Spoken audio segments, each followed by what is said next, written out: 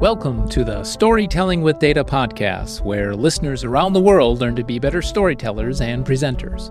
We'll cover a wide range of topics that will help you effectively show and tell your data stories. So get ready to separate yourself from the mess of 3D exploding pie charts and deliver knockout presentations. And with that, here's Mike. Hi, welcome. I'm Mike Cisneros, data storyteller here at Storytelling with Data. I'm here with my colleague, Simon Rowe, also a data storyteller. How are you, Simon? Very well. Thank you very much, Mike. Very well indeed. Can't complain being a nice sunny afternoon here in the UK.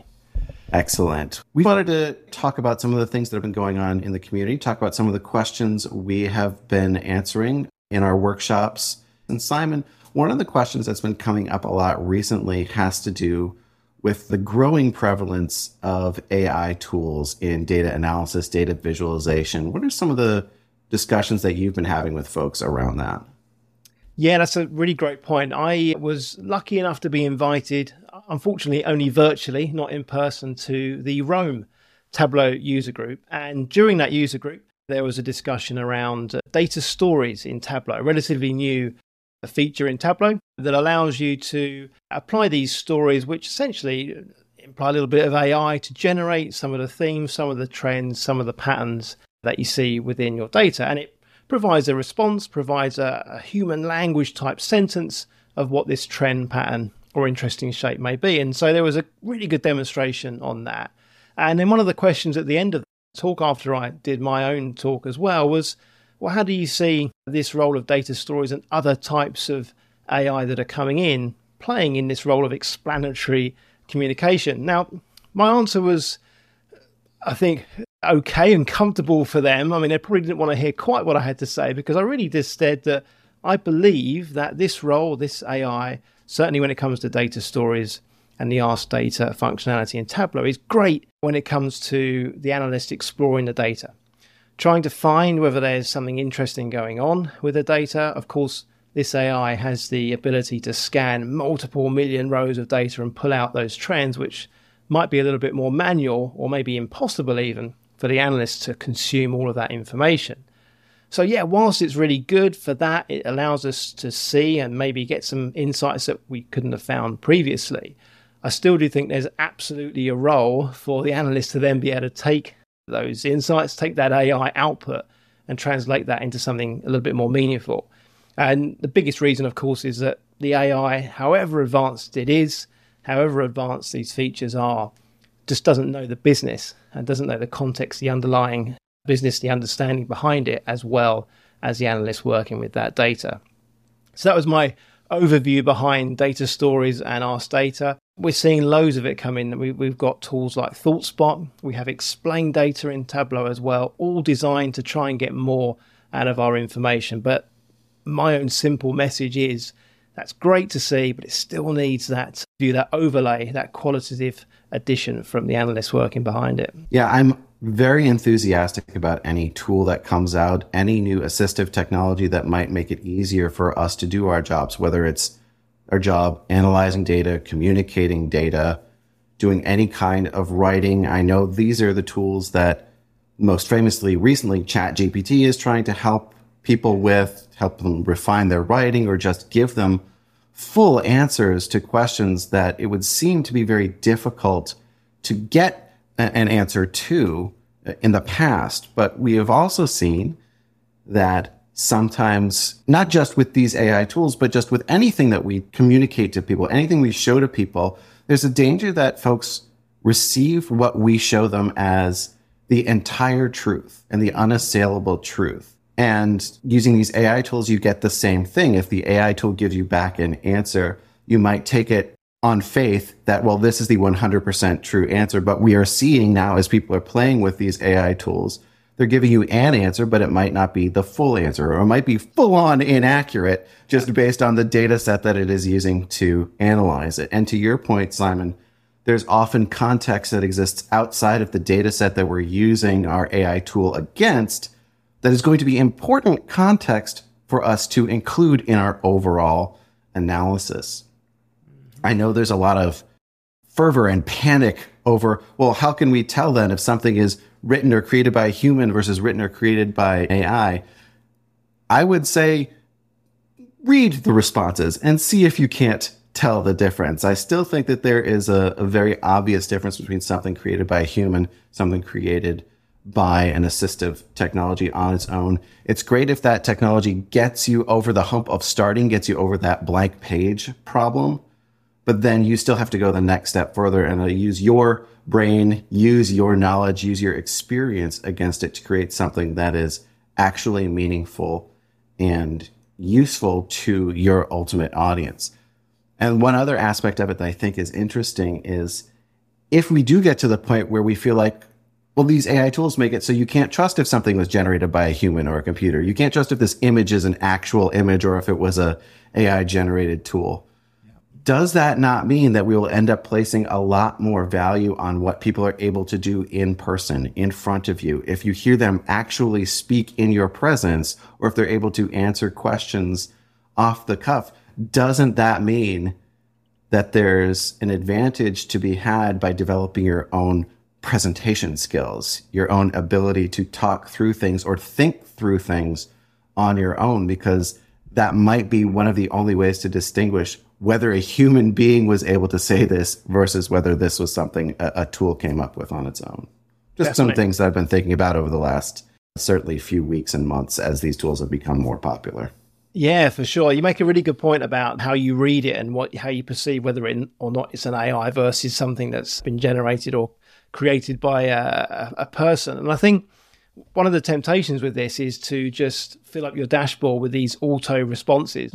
And of course, the problem there is whenever you produce this dashboard regularly, which often is the case, if these responses are automatically generated and just merely change the number, this has gone up or this has gone down by a certain value each week, each month, it becomes very stale very quickly. And so you still need that overlay, that qualitative overlay that the person will provide on top of what they've seen within these patterns and trends that the features that we've been talking about now provide. Yeah, certainly something we're all going to keep an eye on as the technology develops and figure out how we can best incorporate this into our workflow so that it becomes actually useful, not just something that we add on to our stack, but hinders the ability to get meaningful insight out of whatever it is that we're looking at. Yeah.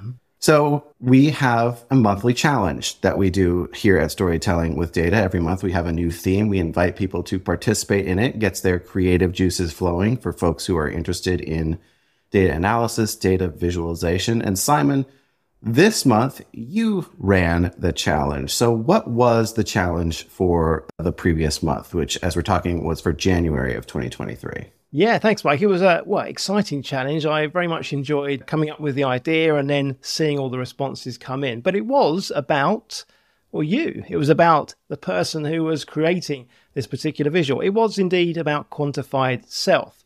So the challenge was a simple one. Find some data that's related to you in some way from the numerous array of tools and resources that are available now and sharing data about yourself, and visualize it in some way. So we had no stipulation around which tool to use or which type of visual to use. As long as it was about yourself, then it could be included in the challenge. So what inspired you to pick that topic for this month's challenge? Was there anything that you were hoping to see from people, or was there any motivation for that over any other topic this month? Yeah, I mean, when I realized that I was looking at doing the January challenge, I immediately turned to January being New Year and full of hope and optimism for that year ahead. I love New Year. Obviously, we've got Christmas at the back end of the year. My birthday's very soon into the year, so there's lots of good Happy birthday. Thank you. There's lots of good fun things happening right at that period of time.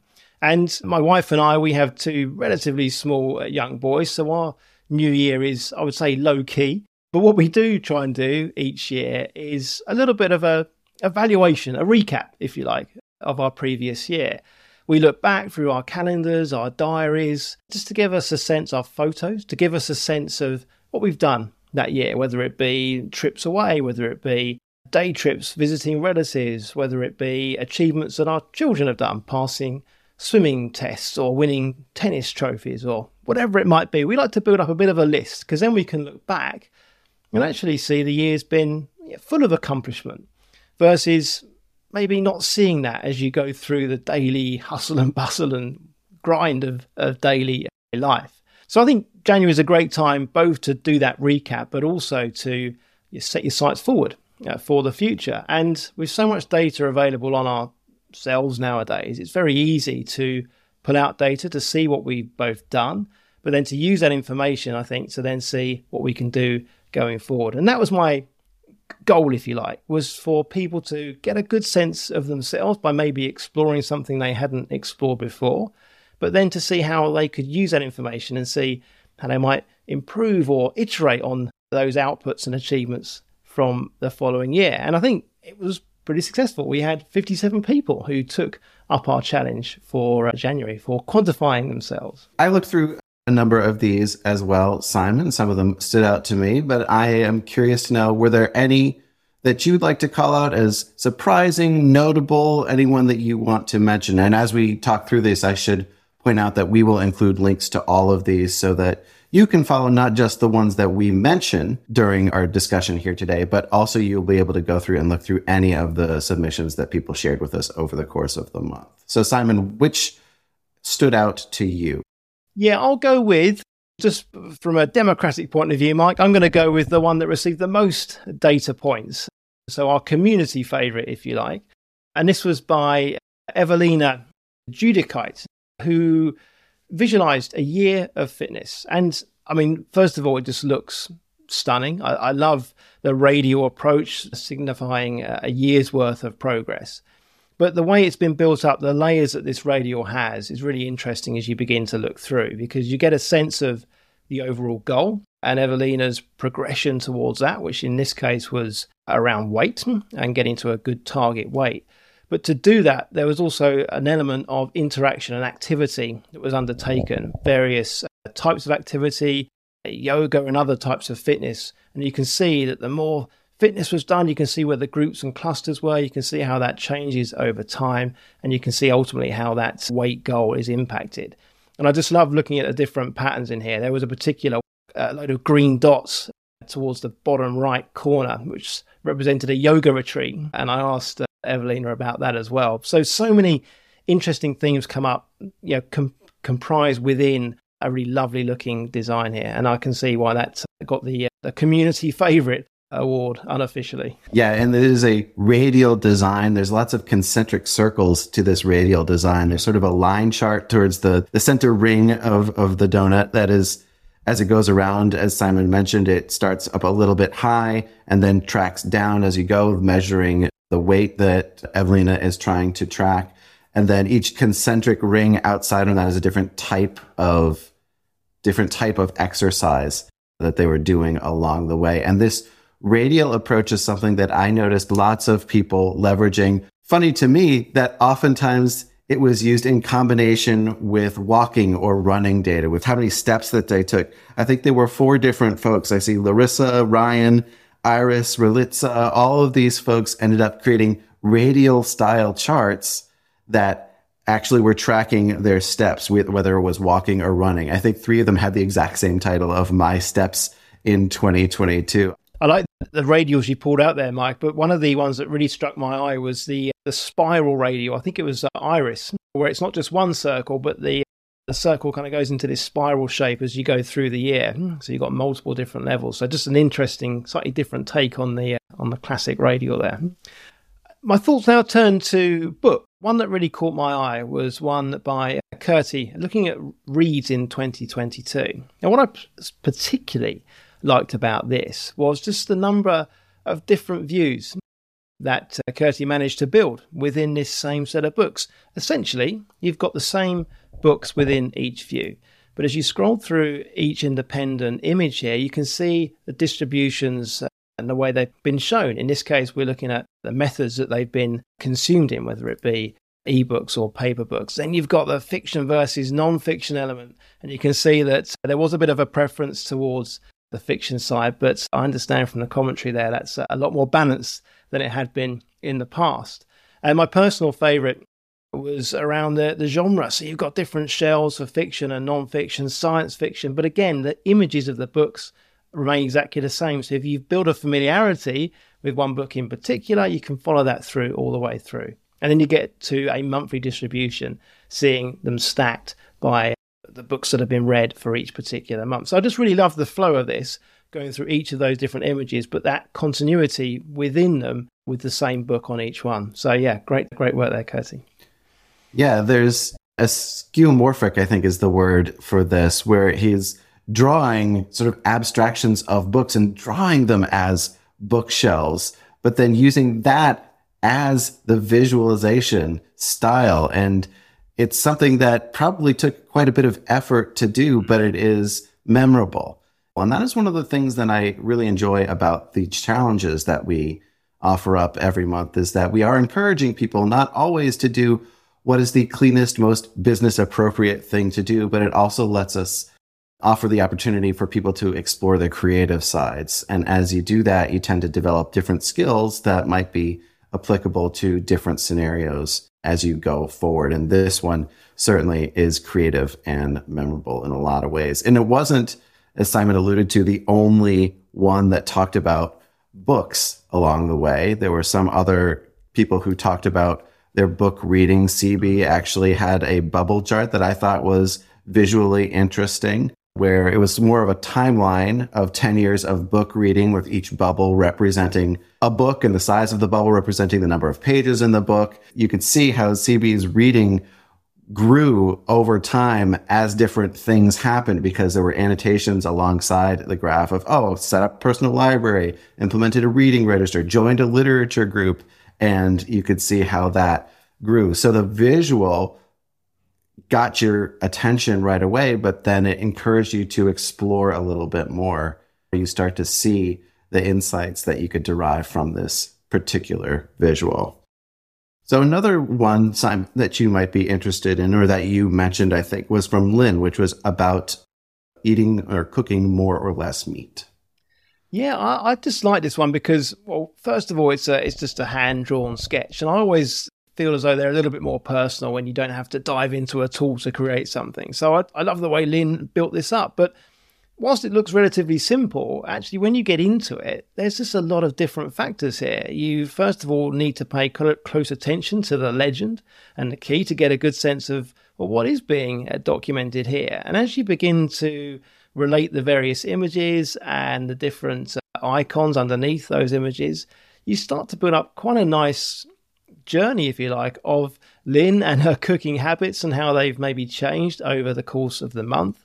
You get a good sense of whether those meals that have been lovingly created have been appreciated by her family. And you also begin to get a sense of, actually, the weekdays and the weekends, maybe, do they go out a little bit more, enjoy themselves, get a takeaway? And so there's so much in here. And what I loved about it was relatively straightforward to design. And I can imagine drawing it out like this is far simpler than trying to create something like this in a tool. And so actually the hand-drawn element, probably easier, but also more powerful, more personal. And that's why I really pulled this one out, because I just love looking at it and looking at each day. I think I went through every day almost by the end to get a sense of what had been done, how it had been received. So yeah, lovely work, Lynn. And I think there's something that they mentioned in the commentary about this is a change that was being made, trying to have more vegetarian meals, trying to cook at home more, which is something that you do for health or for the family's health, for the benefit of everyone. And there were another couple of submissions that went down that line. It's not just about the person themselves, but it was about their personal experience with some conservation efforts. I know Rob submitted a visualization about water use, which was interesting because it was water use at their house over time. George Alexandru submitted a visualization about their personal carbon footprint. Again, a sunburst chart, so it's some concentric circles using some visually arresting color palettes here, but talking about where the sources of their own carbon footprint came from, and also offering some links to tools so that you can track your own carbon footprint as well. So conservation, another theme of this month's entries. I took a look at that tool, Mark. I don't know whether you had a chance to. It's pretty detailed and comprehensive. I think you can build up a very clear picture of your carbon footprint using that tool that was mentioned there. I believe it is the very easy to remember carbonfootprint.com. Okay. There you go. So what were some of the other visualizations that you wanted to address? Yeah, there's one in particular I mentioned because I really felt a little bit humbled, I guess, by the personal disclosure from this particular visual. So this was from Sarah Stern, who writes or documents and visualizes her meditation journey. And what particularly sprang out for me was the commentary and Sarah's story about meditation, how she used to do a lot of meditation and during the COVID time as well, used that as quite a nice way to escape some of the challenges that we were all facing during that pandemic. But then how it became a little bit of a chore almost and felt like it was not something that was really achieving its goals. And so giving up ultimately upon meditation. Before then, just taking small steps back using quite a popular meditation app. And then beginning to do just a few minutes here and there, and then gradually building it back up again. And I think that resonates for me, but I'm sure many others, because there's so many things we think we want to do in life and we do them, and actually it becomes not that fun anymore when it started out as being fun. And so just to take that step back, to reduce it back to what made it fun in the first place, I think is very powerful. And I really like the way that Sarah visualized it, using each meditation day as a cloud being revealed and erased to reveal behind it this blue sky. So the more meditation sessions that were done, the more blue sky is revealed, I guess, opening up that mind to that clearer thought. So yeah, I loved the visualization, very, very clear, but the commentary as well was very personal. So thank you, Sarah, for sharing that with us. Yeah, you know what's interesting, Simon, is that this quantified self topic, how personal some of these themes were that folks got into and chose to address, also kind of leads them to create more bespoke visualizations. Yeah. A lot of what people submitted this month would be very difficult to create out of the box in a tool, but there's something about when you're this connected to the material, you're also willing to put in the effort to create something that exactly matches what you have in your mind's eye. And you'll figure out, well, how do I make a tool do this? Or if I can't make my tool do that, like Lynn did, should I just draw it? Maybe that's the right way to do it. Mm-hmm. And it's just interesting that when we get into more personal connection to the material we're working with, how it breaks us out of the routines that we would have of always using the same tool or always using the same way of visualizing information. Yeah, for sure. I guess you have that extra bit of passion, don't you? That bit of incentive to do something a little bit, like you say, outside the box to get your message or story across. Yeah. And yeah, you're right. That really does show through in a lot of the entries today, this month. So how do you feel about disc golf? I love disc golf. I played it when I went to Holland, or the Netherlands, I should say, in October. And it was great fun. Family loved it. I'm sure there is a skill level, but there's no starting skill level required. You can just, as long as you can swing your arm, you can throw a disc. Of course, it doesn't quite go in the direction you intend most of the time. But we had a lot of fun. And of course, the activity element as well is very rewarding too. And that's why I loved this entry from Brian here, because Brian, in a very fun way, just demonstrates what disc golf is, but also how he's improving his disc golf, how it's leading to more activity, and just the simple use of a few icons here, but some nice, bold visual colors really just draws attention and just wants you and really makes you scroll through and gives you that feeling that once you've read it, you get a good sense of what Brian's been able to do, but a little bit more knowledge about disc golf, comparisons to real golf as well. But yeah, you want to be with Brian the next time he plays almost, because it's just so fun looking at this particular visual. As long as we're in sort of the area of fun, odd topics for quantified self, the one that made me laugh out loud the most this month was the one that was from Zen, who wrote about fingernails. How fast do my fingernails grow? Measured in nanometers, the title of the entry was something like, by the time you finish reading this sentence, how much will your fingernails have grown? I think it was from a research study that they had done on their own, but then visualized a very simple infographic drew out a little hand and then just wrote out, in nanometers per second how fast their fingernails grow. And it was not anything that I had expected to see in quantified self, but it is quantified. It is yourself. And sometimes just sharing something that's going to make people smile is worth the effort as well. So yeah, this is one that stood out to me. Yeah, definitely. I saw that was an early one when that came in, and yeah, it made me chuckle as well. What's interesting is that they don't all grow at the same speed by all accounts, and I didn't think that would be the case. And then I thought, well, hang on, it's going to be the longer fingers grow faster, but that isn't quite the case either. But yeah, really good fun, and the blog's very interesting as well to have a look at. Yeah, they also shared the bar chart with a whisker on the end of it, like the sort of chart that you might see in a scientific paper. But when you translate it to, well, why don't I just show it as a hand, as an infographic of a hand, same information, but much more accessible, I think, to the general public. So Simon, any last one that you want to call out before we move on for today? Yeah, we've got one more. And I think, well, I'm going to include this one, although technically it's not quite quantified self. It's quantified someone else. But I'll let Shane get away with this because I really enjoyed the entry. So what Shane has done here, Shane Reynolds has taken a look at his partner's book consumption over the year. So Lizzie, his partner. And what I particularly enjoyed about this was just the flow of it again. It's a very long form style approach. So you've got your headline numbers at the top, but then as you go further down the visual, you get more and more call outs about the types of books that have been read, the age of the books. So I really like it. It feels quite like, for those familiar with Tableau, the sort of Iron Visi type report type dashboard. But there's also a lot of technical complexity in here as well. Some of these chart types are pretty difficult to produce. They do require quite a lot of knowledge to be able to do them as well. So there's some intricacies there, which I think are very nice. But overall, the flow of it is really good. There's some really interesting little points. Right at the bottom, I particularly enjoyed the section that looks at how old the books were.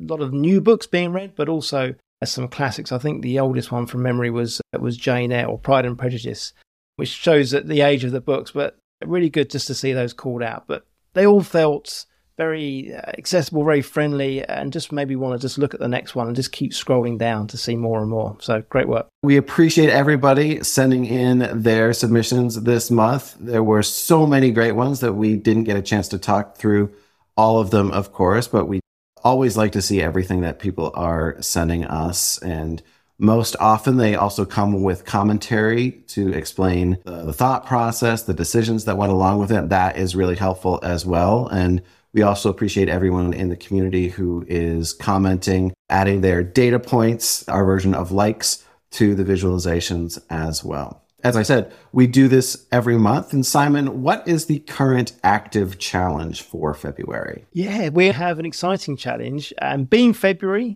Valentine's month, this month's challenge is all about partnering up with somebody. We have provided a, I guess you'd say, typical business slide and the data to go along with it. So what we're asking you to do is take that slide and improve it. Sounds simple, but the twist is you need to do it working with somebody else. Now, you can work with that other person in a number of different ways. You can just work with them, collaborate with them. You can use them to provide feedback on a design. You could work independently until you get to the end and you cross-reference your ideas. So there's many different ways you can work together, but you must work with someone to deliver your ultimate improved slide. Whether you choose to collaborate, partner up with a community member, that'd be fantastic, but it doesn't have to be. You can partner up with anybody that you know and is willing to work with you this month. For all of the challenges, you can go to community.storytellingwithdata.com/challenges. Simon, thank you for taking the time to talk through last month's challenge, talk through some other things. Thanks everybody else for joining us, and we'll talk to you soon.